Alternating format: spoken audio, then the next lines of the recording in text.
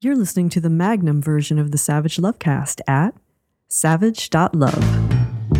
If you're stuck in a relationship quandary, or if you're looking for sexual harmony, well, there's nothing you can't ask on the Savage Lovecast. Well, we got some good news out of Kansas, of all places. That good news came last week. A week is an eternity now. All weeks have been officially reclassified as eternities since November of 2016. The news out of Kansas happened so long ago that Kim Kardashian and Pete Davidson were still together. Joe Manchin and Kristen Sinema were still blocking Joe Biden's agenda in the Senate. And that poor woman on Reddit had yet to find the jar under the sink where her husband was saving his semen, and yet to learn what her husband had been doing with his semen throughout their marriage. You know, if someone were to run for president and her only campaign promise was to make a week again, I would vote for that person. Anyway, to quickly recap, last Tuesday, voters in Kansas rejected a constitutional amendment that would have made it possible for the Republicans who dominate the Kansas state legislature to ban abortion, which they can't currently do because the Kansas state constitution, according to the Kansas State Supreme Court, guarantees the right to bodily autonomy and guarantees it not just to men, but to women too, which seems crazy. Republicans thought this was a slam dunk. Put what amounts to a ban on abortion on the ballot in a red state, put it on a ballot in August during a primary election when only Republicans are up and when older people and Republicans are much more likely to vote, and watch your abortion ban get approved. But Kansas voters rejected it. And they didn't just reject it, they stomped it. In a blood red state that Donald fucking Trump won by 17 points in 2020, 60% of Kansas voters in 2022 said no to banning abortion. A landslide for choice in Kansas. In addition to what that means for the women of Kansas, they can still terminate a pregnancy. Women living in states around Kansas where abortion is already banned, women in Iowa, Nebraska, Missouri, Oklahoma, Texas. Texas technically doesn't border Kansas, but it's right under that skinny part of Oklahoma. All those women living in all those states, they're still going to have to travel to get medical abortions when they need them, but not as far as they would have had to travel if Kansas had banned abortion too. That's not how things should be. Abortion should be legal and accessible everywhere for women who need abortions, for trans men and non-binary folks too. But it is a big win. And it's a big win that I didn't see coming. I got a little grief. I got a few emails from annoyed listeners and readers in Kansas who were upset that I hadn't even mentioned the upcoming vote in Kansas in the run-up to it. Plenty of time to pick apart How to Build a Sex Room on Netflix and not a word about abortion rights in Kansas. Well, I don't want to be defensive, but in my defense, I wasn't talking about it for the same reason Emily Bazelon says she wasn't talking about it on the Slate Political Gabfest. I mean, I confess I was very surprised by this vote. I had simply looked at the fact that there were twice as many registered Republicans in Kansas as Democrats and assumed that this measure would pass. I thought it was hopeless. I thought it was going to pass. I was wrong. All credit goes to the organizations and individuals on the ground in Kansas who achieved this victory without much support from the podcasters. The Kansas City Star has a great write-up on how they did it. Headline, Abortion Rights Advocates Won Big in Kansas. How did they do it? New York Times, LA Times also have big write-ups about how they did it. They're worth your time. Go read them. Lots of lessons in there for pro-choice activists all over the country. But yeah, I should have said something. I should have weighed in. My apologies to listeners in Kansas that I'm only weighing in on this now, which makes me think of something else I probably should have weighed in on by now already too. Birthing people, pregnant people, people who need abortions. The push by some on the left to use inclusive language, the well-intentioned push to use inclusive language when talking about abortion rights, which means, according to some people, avoiding, in reference to abortion, the word women. Michelle Goldberg was on Ezra Klein's podcast a few weeks ago. She was on my Sex and Politics podcast recently. But Michelle Goldberg said something on Ezra's show that really stuck with me. I mean, I can tell you that most women I know over 40 seethe at the word women being taken out of reproductive rights activism. I mean, I can't tell you how many conversations I have with people about this who are just so angry about it because it feels to them like feminism has become another place where cisgender women are supposed to defer. But there is a sense, I think, among a lot of older women that if you can't explain the way that abortion bans are rooted in misogyny, that they're rooted in the kind of fundamental desire to control women's reproduction, then it becomes very difficult to organize, right? Like some people oppress other people on the basis of their reproduction is just not really an accurate way, I think, of describing centuries of patriarchy. One of those women out there seething, one of those women over 40, Bette Midler, who got dragged all over Twitter for saying this a couple of weeks ago. Women of the world, we are being stripped of our rights over our bodies, our lives, and even our name. They don't call us women anymore. They call us birthing people or menstruators and even people with vaginas. Don't let them erase you. Every human on earth owes you. It's confusing who the theys are in Bette Midler's tweet. The people stripping women of their rights, of their bodily autonomy, are not the same people out there urging all of us to avoid using the word woman in reference to abortion rights. And they so urge us because not everyone who needs an abortion is a woman. The they stripping women of their rights, Republicans. The they calling women birthing people, not Republicans. I watched the ads that the group Kansans for Constitutional Freedom put out, the advertising campaign that racked up that 60-40 win on abortion rights in Kansas, and the word woman was all over them, not erased, centered. There's a lot of talk on the left about white women and how white women vote, and white women tend to vote Republican. Not all white women, but a majority of white women. And it seems to me, if there's a word or a way of putting something that causes white women, even lefty white women like Bette Midler, to seethe, maybe hammering away at that term or insisting that everyone use that term and only that term, maybe it's not good politics. I know some Republicans, women and otherwise, and the one thing every Republican I know has in common is that they are constantly scanning the horizon, searching for any excuse to vote Republican. Older women more likely to vote, older white women more likely to vote Republican. Seems to me, politically, at this moment, we don't want to hand them an excuse to vote Republican by insisting or even suggesting that using the term woman in reference to abortion is hateful. Now, we can and we should use inclusive language. I do. Actually, I just did. I say pregnant women all the time. I've done a lot of talking on the show about abortion for years, not just lately, but a lot more lately. A lot of intros on the subject of choice and abortion and Roe and Dobbs, a lot of guests on the show talking about abortion. I say pregnant women. I say women who need abortions. I talk about women's rights. I talk about mothers. Most women who get abortions are already mothers. But I don't just say women. I add once in a while, and other people who need abortions, trans men, non-binary, AFABs, agender folks. It's a conscious choice on my part. I did it, like I said, a couple of minutes ago in this intro. I was talking about the women of Kansas, the women living in nearby states, and then I said, quoting myself, abortion should be legal and accessible everywhere for women who need abortions and for trans men and non-binary folks.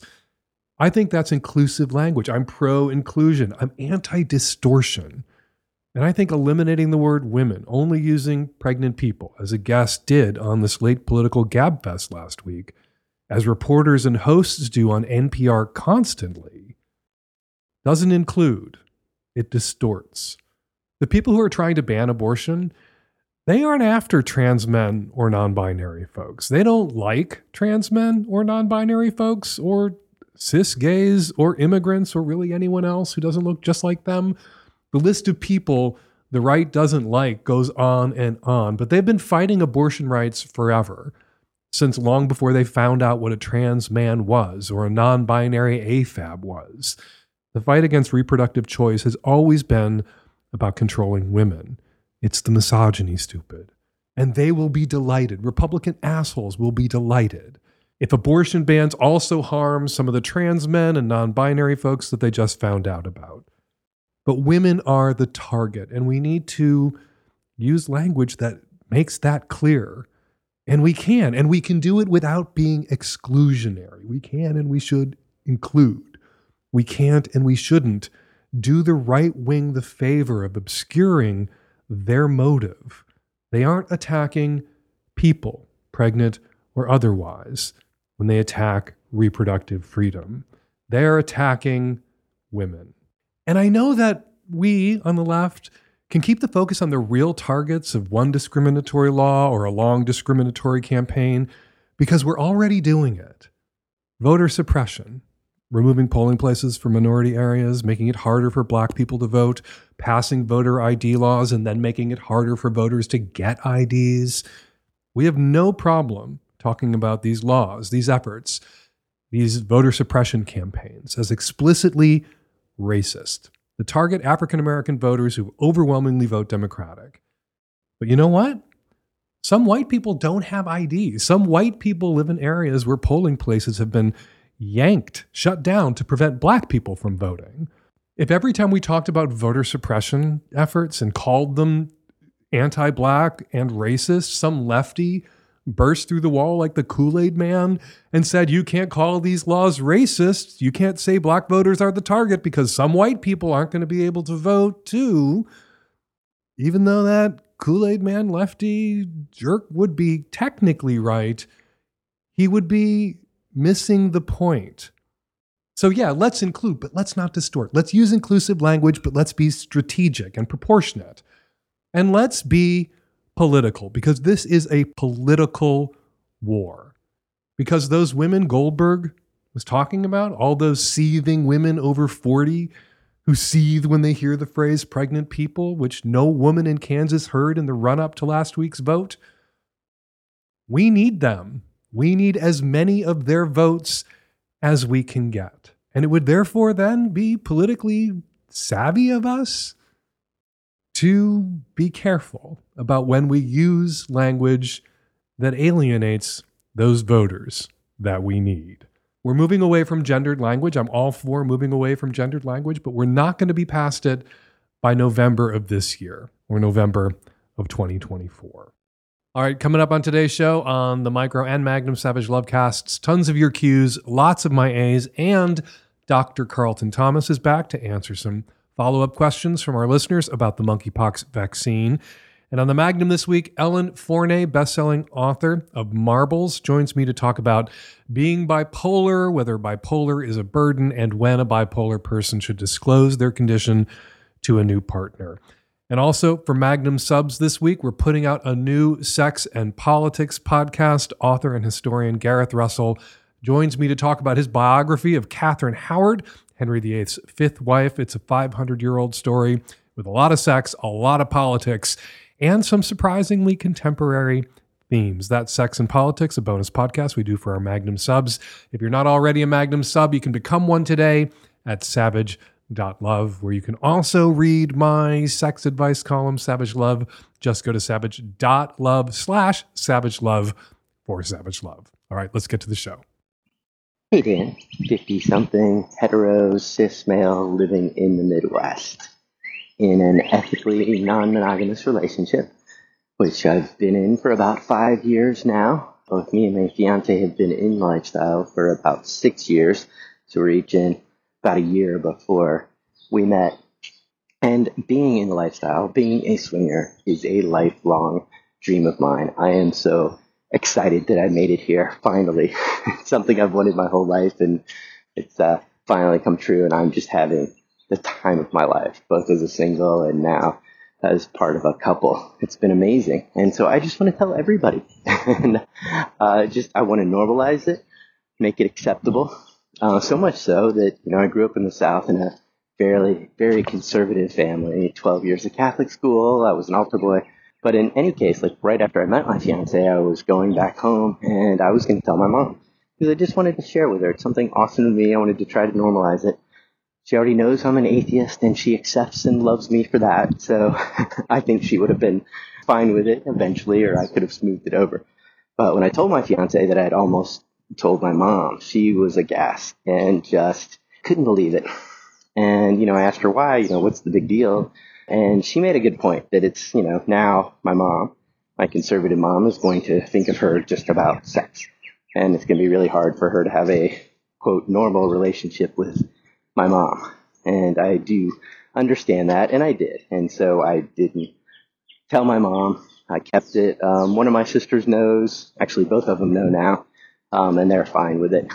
But now, fast forward a few years later, and my kids do know. She also didn't want to tell the kids, which, again, I understood. But my kids are older, and my ex their mom was using our lifestyle in some custody battles we were having. And she had found, some receipt when they were going through. She had a very in-depth lawyer that figured out that we had been on a swinger cruise, and somehow she was going to try to use that. So I used that as an opportunity to, tell my fiance, hey, I need to get ahead of this. I can't let her use this in court and have it come out in, some other way that the kids have some judge or, something leaked that they know about this. So, I need to tell them. And she understood, and I did. And the kids were perfectly fine. They didn't even know. They actually kind of thought it sucked that mom was trying to use this against me, but they felt no differently about Susie. So now we are planning to get married in Jamaica, and it's just going to be a small wedding with my kids and then some other friends of ours. And so now I want to let them know how we met this other couple, that, it was a swinger event, and that we will probably go over to Hito because they're going to stay with us a couple days, and then they're going to go over to the Hito Swinger Resort. So I want to be able to tell my kids that that's where they're going and that we're going to go over and see them so they understand. But my fiance is very hesitant about this. She can't quite articulate it, or I can't understand it at least. It's not about her and her reputation this time. But I think she just thinks that it's just too much unnecessary information. But again, I just really want to normalize this for everybody. My kids are fine and already accepting that we're in there. And I just want to expand that. But I don't know what to do. Does she have a point here? Is me just telling them we met these swingers and we're going over to a swinger resort? Is that too much? Remember Jerry Falwell Jr.? He was the president of Liberty University, which is a rabidly fundamentalist Christian university. He was one of the first big dudes in the evangelical right-wing Christian movement to endorse Donald fucking Trump. And famously, he, got fucked out of Liberty University, literally fucked out of Liberty University out of his gig at the college that his shitty father, the Reverend Jerry Falwell, founded, because he and his wife were in some sort of hot wife cuckold relationship. They were fucking the pool boy. The pool boy was fucking Jerry Falwell Jr.'s wife in front of him. And this didn't come as an enormous surprise because for a couple of years up to him getting caught, him getting outed, the pool boy going to the media, Falwell had been posting really weird things. Weird not for me, not for other people, but weird for the president of an evangelical university on Instagram that were sexual, that were kind of overtly sexual, he was sharing. He was oversharing. It was TMI. And that's what tripped him up in the end, was all that TMI. Now, you are not the president of an evangelical university. This probably isn't going to get you in trouble, your propensity to overshare. But let's first think about why people in their 50s start doing this. And I think there's this propensity in older folks to start oversharing about their sex lives. And I'm including myself in this impulse to overshare, because when you get into your 50s, you are perceived as less sexual, less sexually desirable, as having less sexual agency, fewer sexual opportunities. You're kind of erased. And there is this, raging against the dying of the lust desire to say, no, I'm still in this. I still have agency. I'm still desirable. I think that's what Jerry Falwell Jr. was doing. When you're in your 20s and 30s, people see you as sexual. They see you as desirable. They see you as in your sexual prime. You don't have to assert your desirability. You don't have to assert that you're getting it. 50s, 60s, 70s? Yeah, you kind of have to assert it. And people do. And that's what tripped Jerry Falwell Jr. up, that he was asserting that when he needed to shut the fuck up and not draw suspicion in the way that he did, and in a way that eventually exploded his life. Now, again, you are not the president of an evangelical university. This probably won't get you in trouble at work. You won't lose your job, your position, your racket, right? The grift that you were engaged in for 30 fucking years like Jerry Falwell Jr. But you're going to fuck up your relationship with your fiancé. You're going to normalize your way right out of this relationship if you can't listen to your fiancé who is telling you to shut the fuck up. She doesn't want this shared. And I feel a little hypocritical because, Terry and I are out of being non-monogamous, monogamish, and now polyamorous. But we did that together. I didn't run and tell my mom something that Terry wasn't comfortable with my mom knowing about us, right?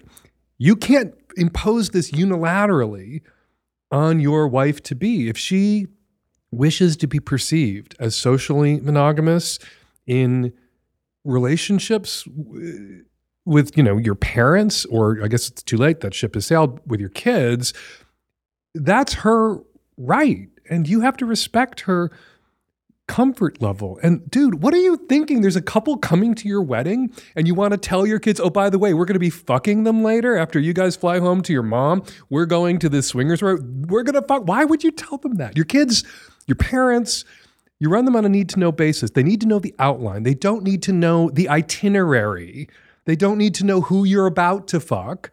They know that you're not monogamous. You don't have to worry about that being leveraged against you in court, or one of your kids getting the impression that, your wife's being a little too friendly with some dude, and then she's worried that your wife is cheating on you, and that's a secret that she has to keep, protect you from, to save your second marriage. They know the outline. That's all they need to know. And it's all your wife-to-be is comfortable with them knowing.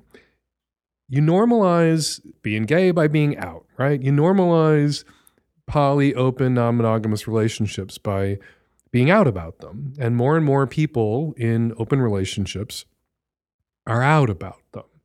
More and more straight people. It used to be that most straight people didn't know they knew anyone who was in an open relationship. They only heard about their friends who had three-ways or had open relationships when they got divorced. And so there was this association between openness or three-ways or swinging, and that's going to be the end. That's going to destroy everything, because straight people only found out that their straight friends had a three-way when their straight friends were in court getting a divorce. Less common today. The burden isn't entirely on your shoulders. More and more straight couples are out. And the important people for you to be out to, peers. Not your fucking kids. Not necessarily your fucking mother. Your peers. So, yeah, this is TMI. Your kids don't need to know who you're fucking, when you're fucking them. That isn't normalizing openness or non-monogamy. That's oversharing. And that's, I'm sorry, just kind of being a creep. Everyone in my life, my family members, know that I'm gay. And they know that Terry and I are in an open relationship. I don't ring up my aunt when we're about to have a four-way, which we're not doing right now because of Monkey Box, and let her know to normalize gay and open. She knows and is fine with it. So shut the fuck up. Shut the fuck up. Don't brag to your kids. You are a man in his 50s. You're sexually desirable. You have an awesome, wonderful sex life with your fiance. We all believe you. We see you. I see you. Leave your kids the fuck out of it. And mazel tov from me and Nancy on your wedding. Hi, Dan and Nancy and the youth. I was just wondering, is it a thing for quote-unquote straight females to be attracted to gay porn or gay portrayal of relationships. I'm not sure why I'm so into it. Men, or women, regardless. There's just something about it that is so sexy. I didn't know anyone still had a hang up about this. I remember this question coming up constantly 3 decades ago when I started writing Savage Love, my advice column. Lesbians would write in who felt weird about the fact that they watched exclusively porn that was gay, that was 2 dudes. And sometimes, women would write in, straight women would write in, and they were a little freaked out that they only watched gay dude porn as well, or lesbian porn. And occasionally I'd hear from a gay guy who wrote in about how he liked to watch straight porn and what did that mean? He felt weird about it. I never heard from straight guys who had any conflict about watching acres of lesbian porn. And it's obvious why a straight guy might like lesbian porn. There's 2 of what he wants, and there is that kind of straight guy's subconscious narrative or conscious narrative that what those 2 really want and really need and really lack right now is a dick. And so I can walk into that scene in my imagination and be the missing piece, literally, and be welcomed and complete the picture. But straight guys don't have any conflict about that. You shouldn't have any conflict about this. You like what you like. This speaks to some part of your erotic subconscious. I think it's easy to flip whatever it is this is speaking to you in your erotic subconscious into your erotic consciousness. There's something about non-heterosexual sex that even as a heterosexual person arouses you. Maybe it's seeing the 2 dicks. Maybe it's seeing a guy get from another guy what you usually get from another guy. Maybe it frees you from the sense of sort of gendered roles, watching a guy get fucked in a way that watching a woman get fucked doesn't. There's all sorts of rationalizations that you can retroactively construct here to get yourself to a place where you can unsubconsciously enjoy the porn that you enjoy, or you can cut out the middle, Dan, as you already kind of have, and just enjoy the porn you're enjoying. It turns you on because it turns you on, and that's fine. Tap into your inner straight guy and just feel entitled to the porn that turns you on for reasons. And I think it's really interesting that I used to get this question all the time from gay guys and lesbians and straight women, never from straight guys. And I almost never get this question anymore. Hearing your question today was like, oh yeah, I remember this one. I think that says something about maybe, some progress that we've managed to make around people's interests, desires, and the legitimacy of their interests and desires. And we should highlight whatever progress we're making because there's so much regress going on out there right now. This is a small thing, but it's a thing. Hey Dan, mid-20s, straight, cis female from the Midwest. My relationship with my boyfriend is the healthiest relationship I've ever been in, and I really love him. My question is about whether my boyfriend being so lax about infrequent sex is normal. We've been dating for a year, and he's in his early 30s.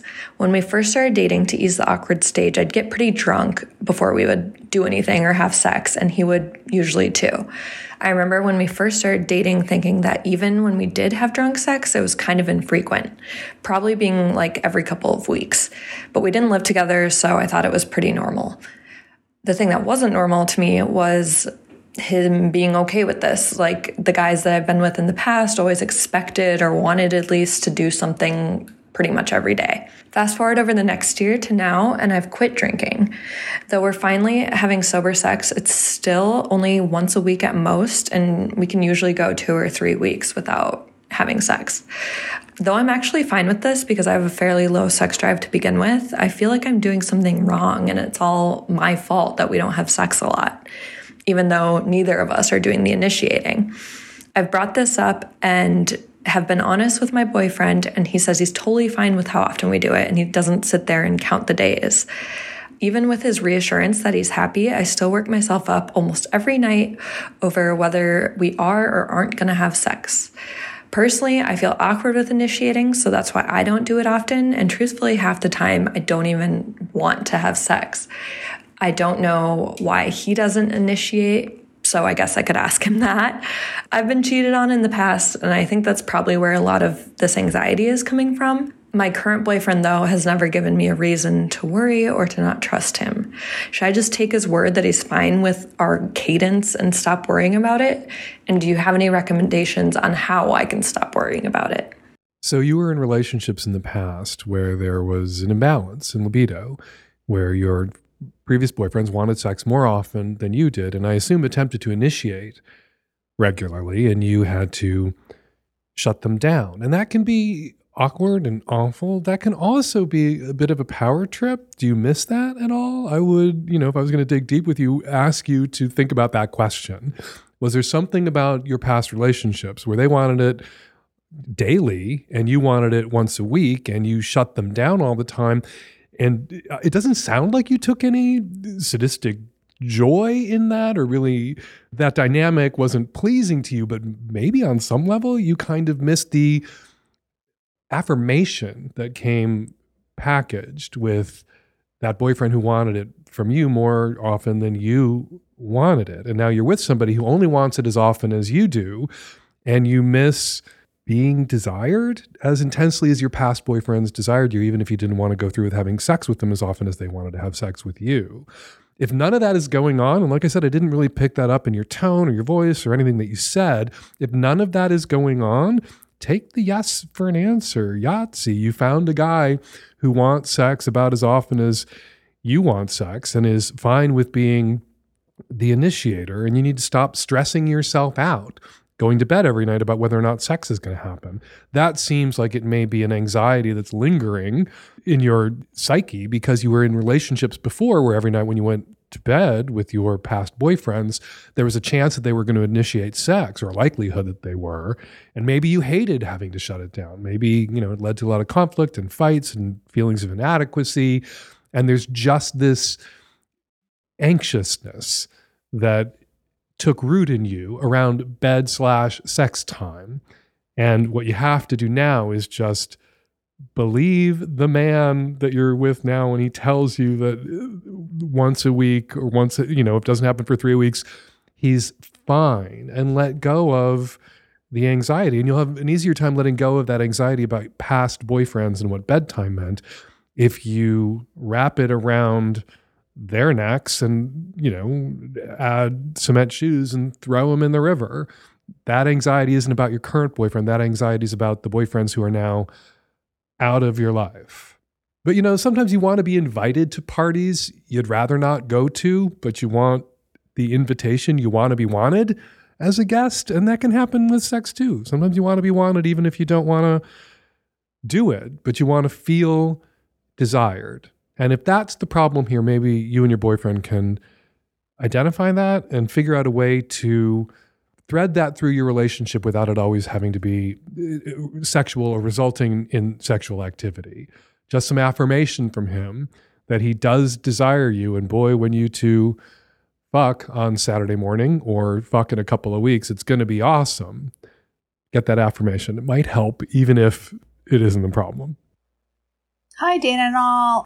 I'm calling from Georgia with a question about actually my relationship with my best friend. The situation is that we've been friends for, almost 30 years. Very close, solid relationship. And we're very different, but one of the things we share is all of our past relationships have been with men who have substance use disorder. So problematic pot and alcohol usage, Now she is in a new relationship. She got divorced in February. The weekend she got divorced, she went out to have some fun with a girlfriend. They went out of town. She had a one-night stand, hooked up with a guy, caught feelings. They both caught feelings for each other. And now, fast forward here in July, they're still together. It's a thing. Of course, the thing is he is a chronic daily pot smoker and a moderate drinker. And so I have told her that she can't talk to me about him because I don't really have nice things to say about that because I think it's really dangerous. And I do see a fair amount of warning signs about this being the same relationship pattern that's been problematic for her in the past. He is a big upgrade from her ex-husband, who is not hard to get an upgrade from. Like, her ex was a pretty big ass. So to her, it feels very amazing. And I do see how it's been healing and positive for her, but also very problematic. And it's hard for me to listen to it and support her without feeling like I'm encouraging it. And it's not something that I feel authentic and encouraging. So yeah, I told her, you can't talk to me about him. And she understands and she gets it. And we're pretty good. Although sometimes she comes at me with like, can you just love me and trust me? And I tell her I do love and trust you, and she knows I support her 1,000%, whether or not I support this relationship or not. So my question for you is, am I being a bitchy friend by drawing this boundary and saying, I don't want to engage with you in this part of your life, which makes me sad, but like also I feel kind of comfortable with? And 2, am I being a prude about the pot thing? I mean, I smoke weed sometimes. Like, I think it can be really helpful. I appreciate its effects in a lot of ways, but given like my history, it's been a firm line I've had to draw that I cannot date anybody who has substance use disorder or who is not sober for the daylight hours, like who's high from the time they get up till the time they go to bed, just because it's too triggering for me. It's too bad. I've had too many bad experiences with men living that lifestyle. So there's something that this guy that your best friend is dating now has in common with other guys that you and your best friend have had bad experiences with. He's a daily, chronic pot smoker. That's the only similarity you cite. You don't say that he's emotionally abusive. You don't say that he's unemployed or unemployable. You don't say that he's, I don't know. You cite nothing else, just the pot smoking. And you're a pot smoker yourself, and I'm a bit of a pot smoker or pot consumer, edibler. And it's a little hard for me to land in your corner here. I think you need to give this guy a chance. It's only been 6 months. Not everybody who drinks has a drinking problem. Not even everyone who drinks has a couple of drinks daily. That's considered moderate drinking. I almost never have a drink. I don't like alcohol.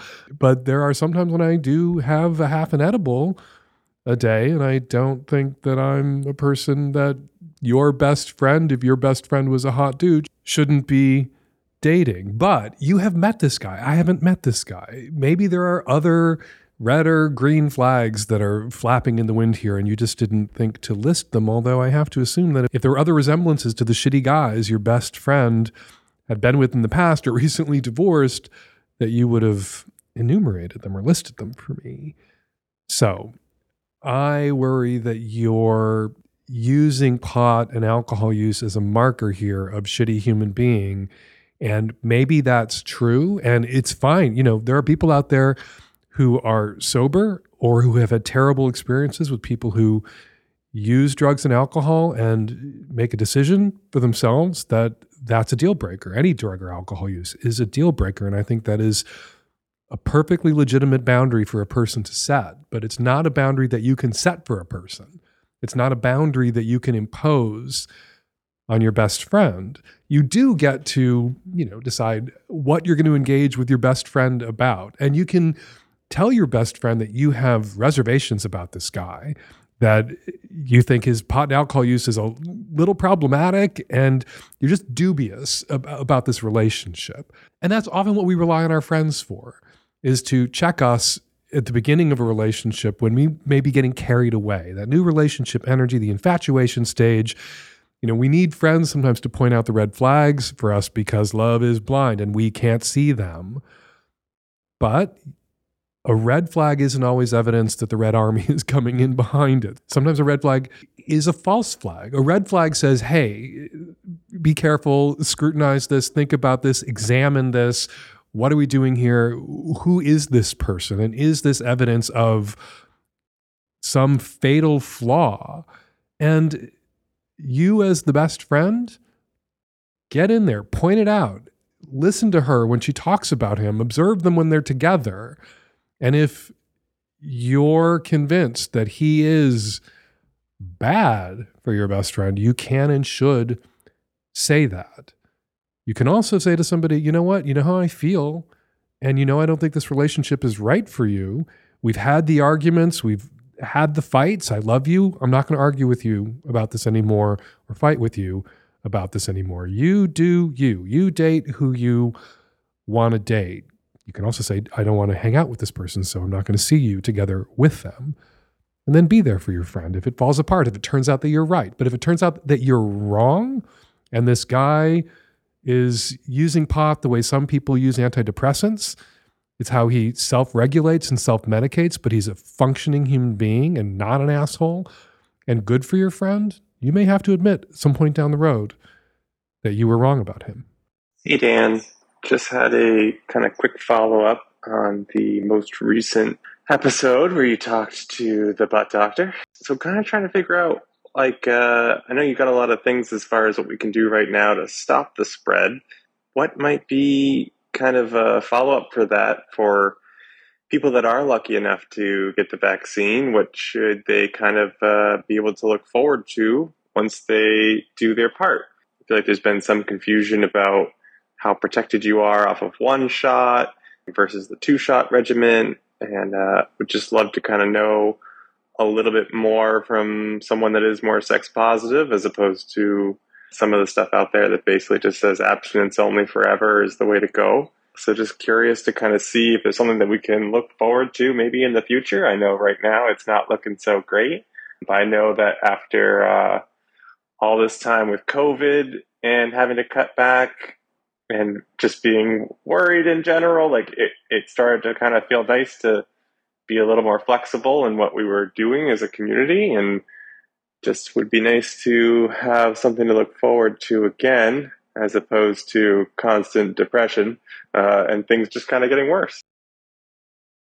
Well, we're going to bring back the butt doctor. Dr. Carleton Thomas is a Mayo Clinic-trained gay gastroenterologist who practices in San Diego, became famous on TikTok and Instagram at Dr. Carleton, where he provides health information to gay, bi, men, and also men who have sex with men. Dr. Carleton, a.k.a. Butt Doctor, welcome back to the show. Great to be back, Dan. So thank you so much for the convo we had before. Let's just jump into these follow-up questions. There's a 2-shot vaccine for monkeypox. For people who are lucky enough to get the vaccine, what can they look forward to? How protected are you after 1 shot, after 2 shot? And can people who've gotten both their shots still get monkeypox? Great question. Right now, we don't know. To be honest, there's not a whole lot of data out there in this current situation to prove anything. With all the thousands of men who've been infected and thousands of men who've been immunized, we don't know where antibody levels are on anybody. There are older studies that we're basing things off of, though. There's one from 2009 that's cited in the i-base.org article on monkeypox that says it separates it out between HIV positive and HIV negative individuals that 7 to 14 days after shot 1, there's a 29% coverage. 28 days after shot 1, there is a 67% coverage for HIV positive folks and 83% for HIV negative. Now, granted, this is an old study from 2009. Who knows how well those people were controlled on their HIV? Who knows? Well, what does coverage mean? Coverage means that they have a sufficient enough level of antibodies that we assume that they will be protected against infection. So gay men who are out there getting the vaccine shouldn't be telling themselves, hey, I got the vaccine. Let's go back to the sex party right now. Right. It takes some time, takes some weeks to get up to, and you're not at a fully protected level. It's not 100% immune. Nothing is 100%. There is no vaccine that is 100%. So now, again, you said shot 1, shot 2. This is technically guided by the FDA as a 2-shot series. 2 weeks after the second shot, there is a 98% coverage in antibody levels. So I think we have to stratify this out as good, better, best. Mm-hmm. And speaking with higher level officials, it sounds like at 2 weeks after your first shot, you have good, robust antibody formation. But it's better if you wait to 3 weeks. So the longer you wait, the more antibody levels you have. The best case scenario is 2 weeks after that second shot where you have a really, really high level of immunity. A lot of us were told that it's a 2-shot regimen for the monkeypox vaccine, but now some people are hearing that they can only get or only need to get 1 shot. Why is that? Well, there's a couple of reasons. There is some data from 2019 in a study about the same size of the small study that I quoted earlier that states that there is a pretty robust immune response at about 2 weeks. To the one shot. To the one shot.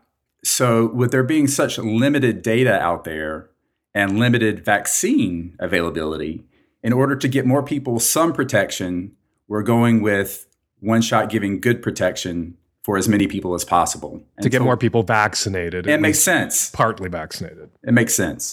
Okay, so just to be clear, we both decided we would play daddy the last time we talked and just tell people to knock it off for a bit. We're not calling for abstinence only forever. We're not calling, both of us are gay men, we're not calling for the end of gay sex here. Oh, absolutely. But there are new guidelines out from the CDC and WHO, the World Health Organization, and the reaction from some segments of the gay community would make you think that the CDC was calling for the end of gay sex. They released a statement saying, I think it was WHO and CDC released two statements very similar saying that gay men and bi men and men who have sex with men should temporarily consider limiting their number of sex partners. You would think that the guidelines, based on some of the reactions from WHO, were gay men should cut off their dicks. Right. Right. And I think you and I are more extreme. We're like, hey, don't waffle about it. Just don't do it right now. Definitely limit your sex partners. Don't consider limiting your sex partners. You got to be more forthright and forceful with this information. Because if you give anybody waffle room, they'll be like, well, I considered it and I'm screwing around anyway. That's the weasel word. It's a weasel word. Gay men should consider possibly maybe temporarily limiting their number of sex. No, right now, actually 2 months ago, gay men should have been told by health officials to limit their number of sex partners. This was advice that gay men gave each other at the beginning of the HIV/AIDS epidemic when we were getting no health messages from the authorities. Gay community organizations, scrappy little community organizations founded in men's living rooms, put out flyers that said, you should have more sex with fewer people. That was the advice gay men gave each other at the beginning of HIV/AIDS. That is the advice that we should be getting now and should have gotten from health officials immediately in May when we saw this train coming down the track. Right, exactly. The messaging has to be more clear. And we also, health officials, like you mentioned last time about being homophobic versus homophilic, there is a level of fear of being canceled. Just by simply giving information. But, we have to own certain things in our community. I mean, you and I are the most sex positive people out there, I think, when it comes to the internet. But even we recognize that right now we need to own what is happening and we need to take steps to prevent further damage in the community. Vaccination, waiting for that vaccine to kick in, and being responsible during that period of time to make sure we minimize any sort of infections. Dr. Carleton Thomas, Mayo Clinic trained gay gastroenterologist who practices in San Diego. Follow him on TikTok and Instagram for constantly updating information about monkeypox, about where you can get vaccinated, and other health challenges gay bi men face. You can find him on TikTok and Instagram at Dr. Carleton. Hey, Dr. Carleton, thank you so much for jumping on the phone with me again. I appreciate it. My pleasure, Dan. Hey, Dan and Nancy and the rest. You folks have cleared up so many misconceptions and false info about herpes over the years, and we thank you for that. That being said, here's another herpes question for you. I'm a straight-ish male. I'm dating a woman who's married to a man. They practice ethical non-monogamy and kitchen table poly. Her husband and I are on friendly terms. She's on birth control and has used condoms for most of her adult life. She recently proposed the idea of not using condoms, so all three of us went to get tested. The tests are all clear as we expected, except for her husband's test showed antibodies for HSV2, which was a total surprise for them. He's never experienced an outbreak or any symptoms. It's never showed up on a previous test. He hasn't been with any new partners since his last test. He can't even think of an unlikely scenario where he would have gotten it without realizing it. He's truly surprised. He's totally trustworthy and reliable, so that's not a factor here. I won't bother trying to summarize what our various doctors said, but we all got slightly different guidance that ended up with us being a little bit confused. The main question is, how risky or how safe is it for her and I to not use condoms, just between the two of us? And then if they decide as a married couple to also forego using condoms between the two of them, does that make it significantly more risky for me? I assume so. And then the last thing is, one of our doctors said that based on his history, it's reasonably safe as long as he watches out for outbreaks. and that they're pretty easy to detect, and then you can just avoid sexual contact when that's happening. Again, like I said, he's never had an outbreak before, but is it possible to miss subtle symptoms or signs of an outbreak and maybe pass it unawares? Sure, of course, it's possible that he could have an outbreak and miss the signs, miss the symptoms. But it seems to me that if he was likely to have that kind of subtle outbreak or was infectious pretty much ever, his wife would already have it. I assume that they haven't been using condoms. Leads me to believe that whatever viral strain this man has, it's mild. His infection is very mild. He wasn't even aware he was infected. This is often the case with people who have herpes. Not always the case, often the case that they don't even know they have herpes. That doesn't mean they can't pass it on. Now, he may, if his immune system takes a hit, begin having outbreaks later in life, or he may never have outbreaks. There are drugs he can get on, valacyclovir, that'll make his outbreaks, which already aren't happening ever, less likely to happen, space them farther apart, I guess kick them off into different lifetimes. And that may provide some reassurance to, his wife, some protection for his wife, and some reassurance for you if you and his wife do decide to go condom free. But there's no way, there's no way to mitigate for all the risks here. There's no way to control for them, or not control for them. You can control for them and you can mitigate them, certainly. So to mitigate the risk, he could go on valacyclovir. You and his wife, you and the woman that you're seeing, can keep using condoms with each other.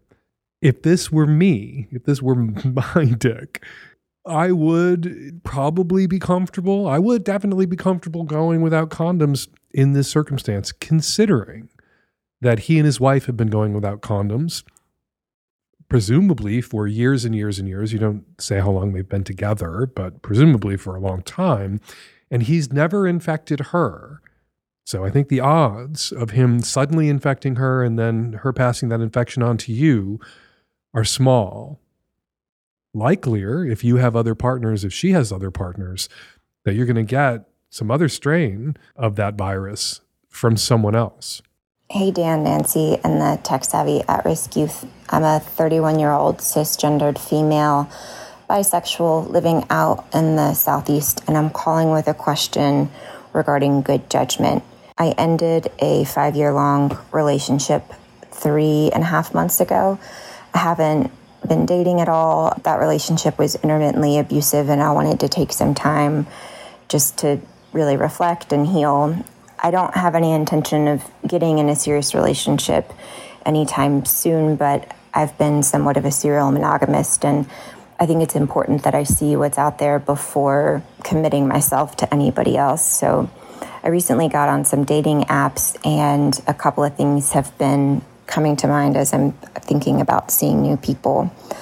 I'm bipolar type 2. I've never had to disclose that to anyone before. I was diagnosed while I was with my last partner.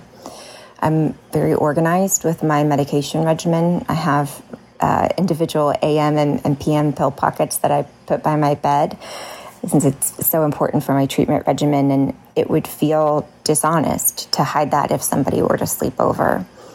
I've also had a good bit of trauma surrounding my body as a child and intermittently throughout my adult life, and though it hasn't come up in a long time during sex, I am concerned that it might with new partners, and I'm wondering at what point is it good judgment to disclose some, but also hold back on some of the more intimate details that could be really overwhelming for some people. My life has not been easy, and there are some details that I think would be quite hard for a new partner to carry.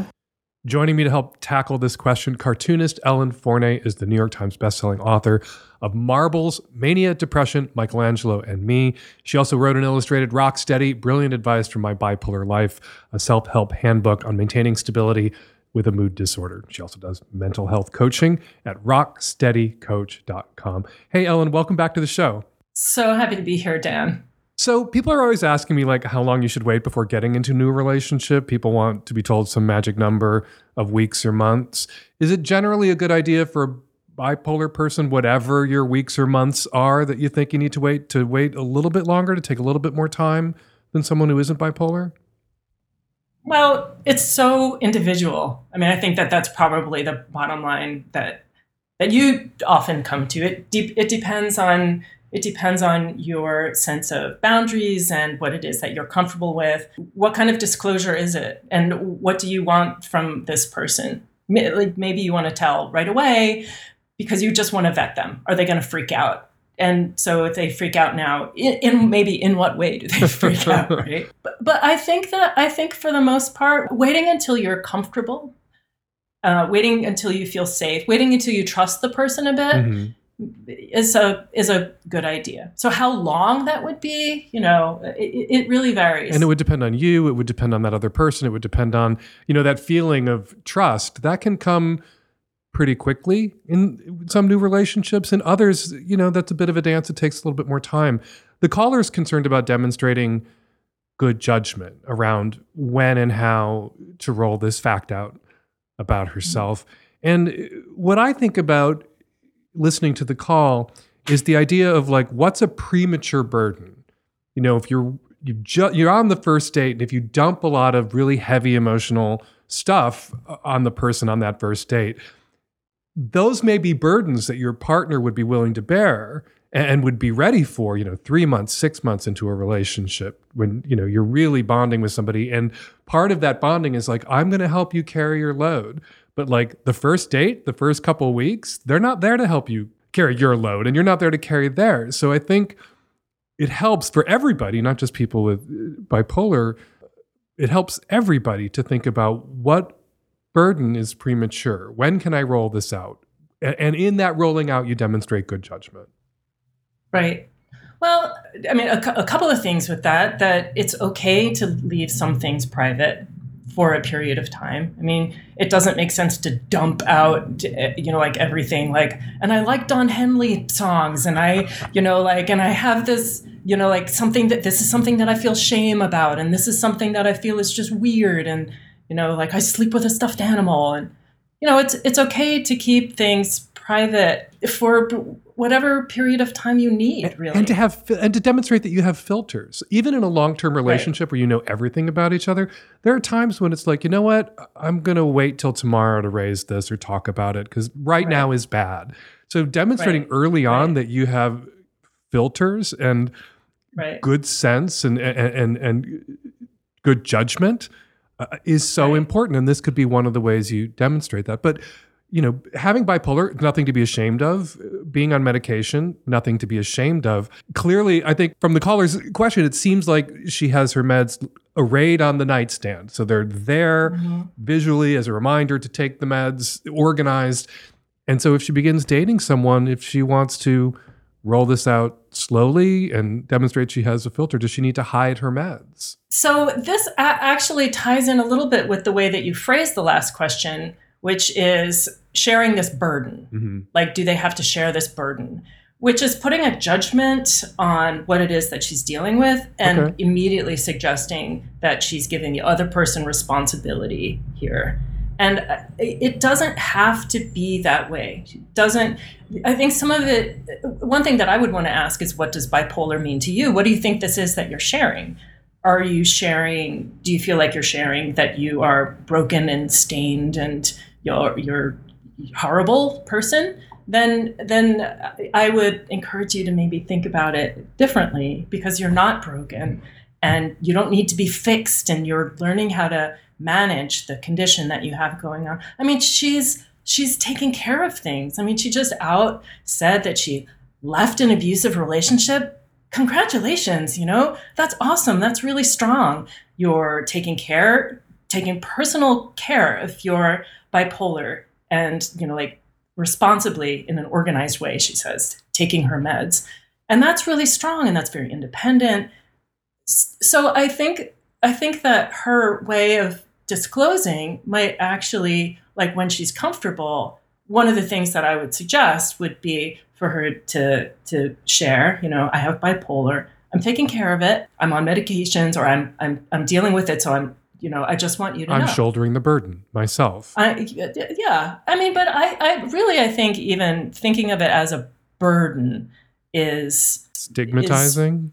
Not necessarily helpful. Okay. Well, we aim to be helpful around here, so if that's not helpful, withdrawn. It's like a weight, but rather, let's say a puzzle. Like I would say. So I have bipolar. You can tell this is Marbles is a memoir. And I would say, for example, that I take better care of myself now because of my bipolar, that I have that extra motivation to take care of myself, that I sleep better and I eat better and feel differently about my exercising and my routine and how important it is to, have that routine, that it actually has worked for me in that way. And that I've been able to have a certain compassion for other people who are going through tough stuff.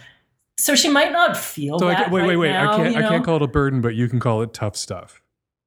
Yeah. What's the difference? It's semantic. Okay, so it's the difference between saying something is hard and something is challenging. Right? I mean, like hard seems like you're up against a wall. Mm-hmm. And something that's challenging, if you see it that way, you can think of it as how do I figure this out? Okay. Rather than I'm up against the wall, how do I figure out? Okay. Let's talk about your routines, because that's a lot of what Rocksteady is about. And it's a terrific, brilliant advice for my bipolar life, a self-help handbook. I've given Rocksteady to people I know with mood disorders, and they found it so helpful.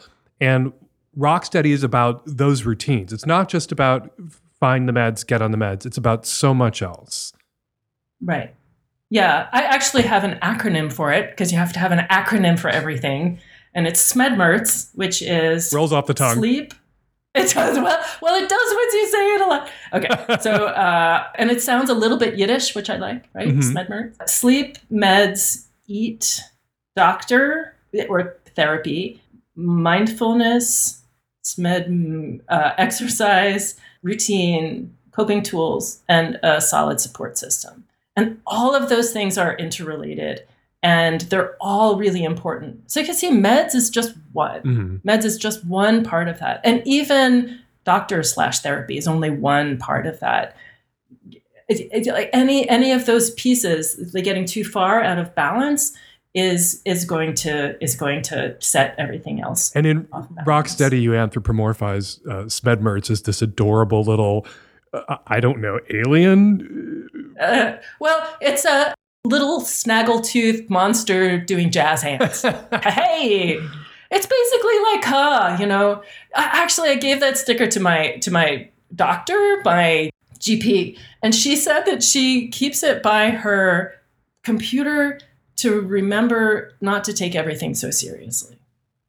And I think that's really key. And you know what I think is one of the great things about the SMEDMERTS sort of character, that little snaggletooth imp, is it actually makes all these things that you have to do and handle seem doable and not threatening, and not, I'm going to say the word again, the B word, not a burden.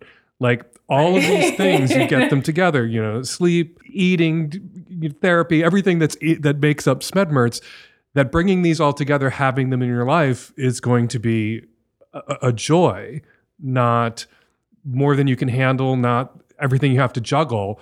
It's this wonderful sort of character, presence. Right. Adorable, approachable, and comforting. And doable. That's one of the things. So we were talking before about the difference between coaching, which is what I do, and therapy. And so a therapist gets into particular deep issues deeply. And I'm much more action oriented, like skills and action and how are we going to get this done? Mm-hmm. And so, for example, a lot of people know that they need to sleep and that they need to sleep well, but it's really much more difficult to figure out how, to really understand why and then how. And that's why I have, here again, Rocksteady, to a whole chapter on insomnia. Is it going to sleep? Is it winding down that's a problem? Is it waking up in the middle of the night? That's my own issue. Is it waking up? Is it just your general habits? And kind of breaking those down and addressing them really specifically. There's some things that get in our way, and sometimes it's hard to know what they are. Let's circle back to the caller's primary concern. They're going to get out there. They're going to start dating. Is that something you would put on your profile on an app? Is that something you would treat as a sorting hat and share with somebody, on the first date or very early on to gauge their reaction? And we've all been there. Like, you tell somebody something, one thing about you, their reaction tells you almost everything you need to know about them, including if they have an ignorant but not malicious, misinformed reaction that maybe you can talk to them and work through it. You don't have to run screaming if somebody doesn't have the reaction that you would ideally hope that they would have. But is this something you could lead with, put on a dating app, toss out on a first date? Well, it really goes back to your personal comfort. If you want to throw it out there, what you're doing, know what you're doing. What you're doing is vetting people. How are they going to react to that? And she sounds like she's still feeling very vulnerable or somewhat vulnerable about it. And so I think that she should know that she doesn't need to put it out there and that she doesn't need to put it out there before she's ready. And that's okay. If someone comes back after, let's say she's been dating with someone for 3 months, let's say, I don't know, I picked that out of nowhere, 3 months, 5 months, I don't know, let's make it more extreme, 5 months, and says, you know what, at taking the time and space, I think that it's really time that that this person knows this about me, what my struggle is. This particular, it sounds like she has a lot of different things that she's dealing with, to really be able to plan, okay, where do I feel safe? I think that, maybe it's on a walk so that we don't have to be, just staring into it, really picturing and to say, I really want to know I'm bipolar. I'm taking, that same line, I'm taking care of it. I just want you to know. If they're like, whoa, why didn't you tell me before? You just say, well, I wasn't ready yet. Maybe that's a long way around saying, if you have the time to do that, it's somebody else, if they're worth their salt, they would be okay with you waiting. They should be they should be able to understand why you would wait. And in some ways, if you thought about someone disclosing that to you and you didn't have bipolar, I would be grateful that they let me get to know them.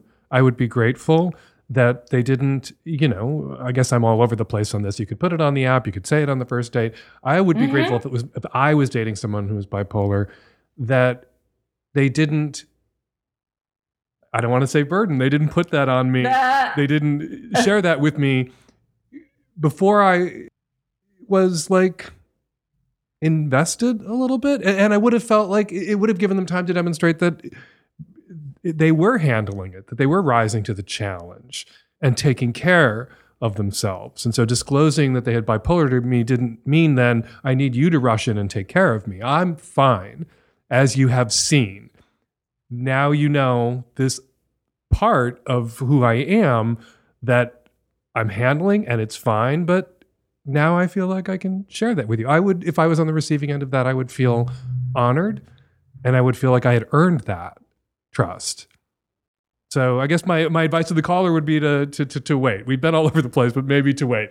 She asked specifically if she needed to hide her meds. Oh, right. And so to address that, it isn't lying or hiding to put them away. There again, if you have the world's biggest dildo and you don't want your partner to really know that right away, or it's weird, then it's okay to put it away.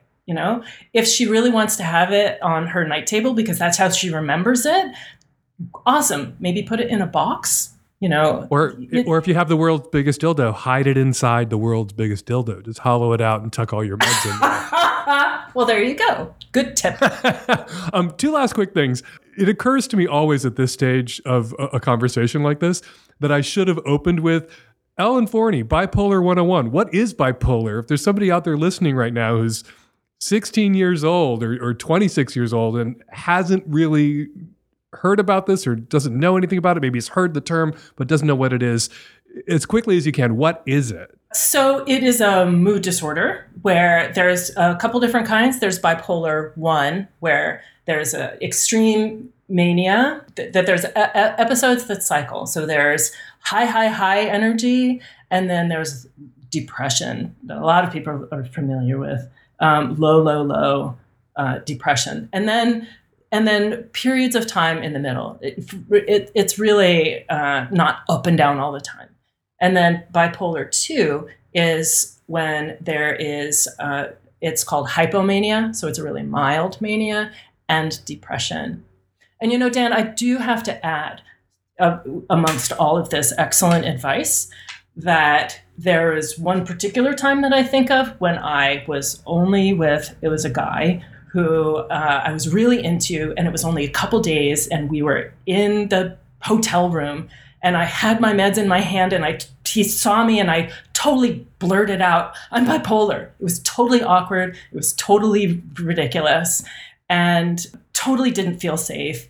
And he's my partner now, and we've been together for 13 years. So it's okay to mess up. It's okay to risk and put yourself out there. It's likely not going to be the end of the world. That's beautiful. So you're starting a newsletter. Where can people find that? Where can they sign up in advance for your new newsletter? That's doesn't yet exist, but it's coming. Right.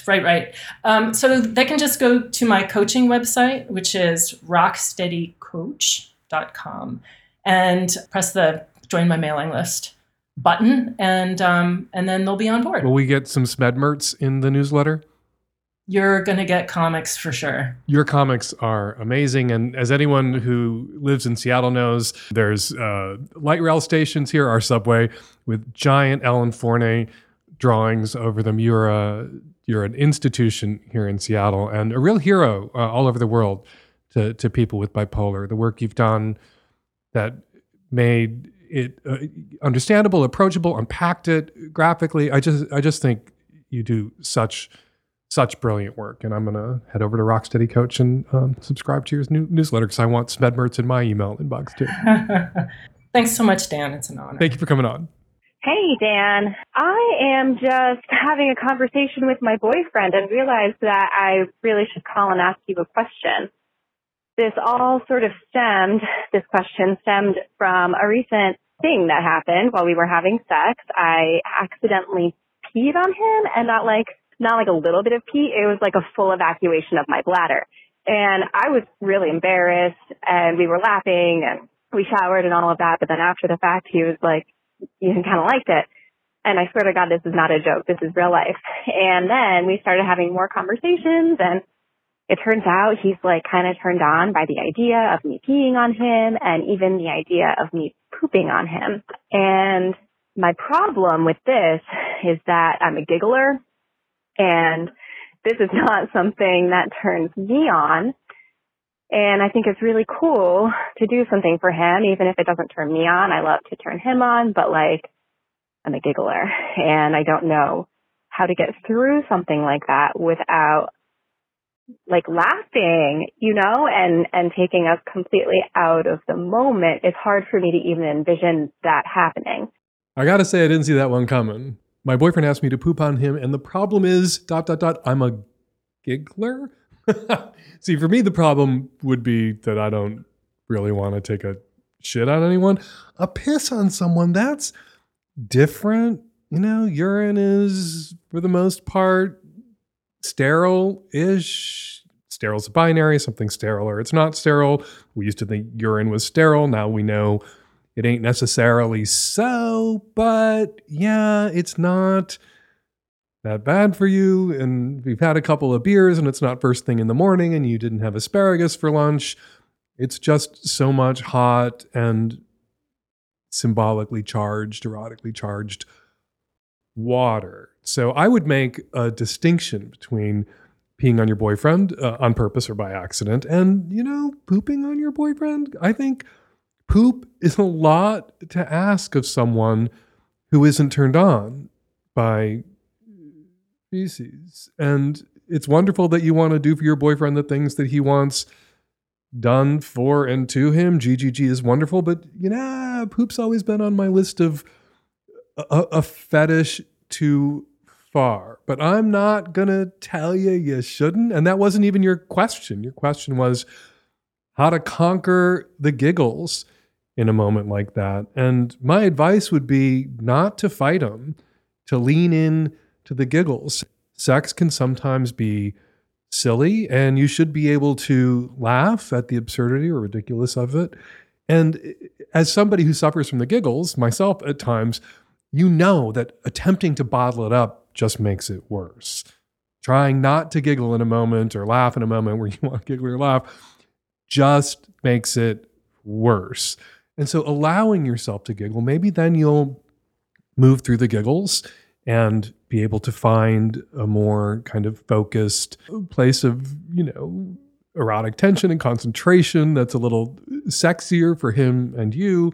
But if part of the reason your boyfriend is interested in exploring, at the very least getting peed on, is the degradation or humiliation, your laughter at that moment, you laughing at your boyfriend, as he lays down in the tub and you squat over him trying to take a pee, and that's all the mental images I'm going to torture myself with right now.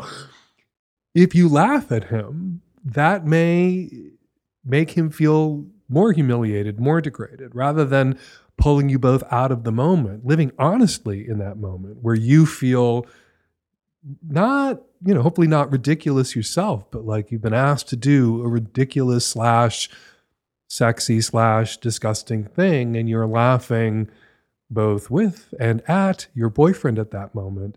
That may fuel the intensity for him. That may actually make it more of a turn on. So the giggles that you're worried about and self-conscious about, talk with your boyfriend. It may be, perhaps in advance he would think it wouldn't be sexy, but in the moment, if that's what you're feeling in the moment, it may wind up working for him. So yeah, go for it. Go for number one. I'm sort of poop phobic myself. I would urge you not to go for number two, but if you do go for number two, I'm not going to knock the turd out of your hands. Just, don't call with an update if you wind up giving him everything he asked for. All right, before we get to this week's listener response calls, let's read some listener tweets. Juji Mimi Mama tweets, the childless woman in episode 822 whose boyfriend has a kid needs to consider her legal rights. Even if they form a family unit, she has no legal parental rights without adoption. If he dies, she could lose the child she thought was hers. #SavageLovecast. That is great advice. Second and third parent adoptions are expensive, but they're a really good idea. We don't like to think about them when we're in a relationship, a new relationship, a newly committed relationship, when there are kids involved, because you'll only ever really need to exercise your rights as a legal parent if the relationship should end or if there's a death, and no one wants to think about that. But we should, especially when kids who depend on us are involved. Ona Nelson tweets, potential hookup asks about STIs, green flag. Asks about STIs and abortion, major green flag. Asks only about abortion, red flag. Sounds like that caller is more scared of child support payments than maternal mortality, and he'll complain the condom isn't comfy. #SavageLovecast. I think child support payments are a perfectly reasonable thing for men to be scared of. If there were better enforcement, if fewer guys got away with being deadbeat dads, maybe more men would be afraid of them and more likely then not to complain about the condom not being comfy. And finally, Gia Rose tweets @FakeDanSavage. I wish you would get on @TikTok_US because there's a whole lot of bad dudes on there giving horrible relationship advice. Well, there have always been bad dudes out there giving terrible relationship advice. Billy fucking Graham has been writing a syndicated advice column for longer than the printing press has existed. But rest assured, I am about to get on TikTok literally any day now. The tech-savvy at-risk youth have been pushing me to get on TikTok, but it was your tweet, Gia Rose, that pushed me over the top. I mean, wherever there are bad dudes giving shitty relationship advice, I need to be there. All right, if you want me to read your tweet on an upcoming episode of the Savage Lovecast, be sure to include the hashtag Savage Lovecast. And a big thank you to everyone who tweeted or posted to your other social media, including your TikToks about the Lovecast this week. We really appreciate it. And now, listener response calls. This is a response to the caller in episode 823 that was looking for some advice on starting anal. Dan, I've been listening to you and reading your columns for many, many years, and I don't think that I have ever heard you give the advice to, instead of bending over, to lie on your back. So the way I think about it is that, you're trying to shove a hard stick into a curved pole. And if you're lying down, it's a lot more accommodating. I used to be somebody who absolutely hated anal and I would refuse it. But once we started this way, I have the greatest orgasms of my entire life. There's plenty of room to, in this position to, get a vibrator and have some fun. So yeah, maybe try giving it a go on your back. Hey, Dan, Nancy, and the tech-savvy at-risk youth. This call is in response to the gay man who had sex with the pre-op trans man and now wants to have sex with a woman. I'm a cis woman who has sex with both women and men, including bi men. And while I really respect the caller's discomfort in disclosing that he's gay, him having sex with a woman does have different implications for her in terms of risk. As you've mentioned many times, Dan, monkeypox is being spread primarily between men who have sex with men. And as another example, even though it might be an archaic rule, in the past I've had to hold off on donating blood while dating bi men. So while I think the caller doesn't need to disclose that he's only been with men, please consider maybe identifying yourself as bi for this encounter, which sounds accurate in terms of your attraction, just so that your partner understands the scope of your sexual activity and can consent. Hey Dan, bi-trans guy here, calling in response to the older gay gentleman from episode 823 who wants to have penetrative sex with his trans partner but is having some difficulties. I have two possible ideas for him. First, maybe try performing penetrative vaginal sex on your partner with a toy while touching yourself, or having your partner touch or use a toy on you, or take turns doing this. Second, if your partner would be willing, have him ride your dick with you on the bottom. Let him take the lead as far as foreplay, getting you worked up, etc., and once you're hard, he gets on your dick. Another variation on this could be him riding you, but with you blindfolded first. With a blindfold, when it comes time to the actual penetration, it may help you to be less in your head and to just focus on the pleasurable sensations of the moment. Good luck and have fun. You guys can do this. And we're going to leave it there. Got a question for next week's Lovecast or something to say about something I said on this week's Lovecast? You can use the voice memo app on your phone to record your question or your comment and email it to us at voicemail@savagelovecast.com. You can also call us and leave us a message at 206-302-2064. It's been a busy year for the tech-savvy at-risk youth. They got on Twitter. You can follow them at Lovecast, TSARY. They also set up my new website, savage.love, home for all things Dan Savage, Savage Lovecast, and Savage Love. You can listen to new episodes of the Lovecast at savage.love and subscribe to the Magnum Lovecast and gift subscriptions to the Magnum Lovecast. The site is also home of my column, Savage Love, and there's merch at savage.love too. I'm currently sipping tea from my GGG mug as I record this. Head on over to savage.love, check it all out. And while you're on the internet, also head on over to humpfilmfest.com/submit for everything you need to know about getting your short porn film 5 minutes or less. Doesn't have to be graphic, doesn't have to be pornographic, can also be erotica. Just has to be 5 minutes or less. Everything you need to know about getting your film in the Hump Film Festival at humpfilmfest.com/submit. Follow me on Twitter at FakeDanSavage. Follow Ellen Forney on Twitter at Ellen_Forney, Forney. And of course, follow the Tech Savvy At-Risk Youth on Twitter at Lovecast, TSARY. The Savage Lovecast is produced every week by Nancy Hartunian and me and the Tech Savvy At-Risk Youth and Nancy. And I'll be back at you next week with an installment of the Savage Lovecast. Thank you so much for downloading.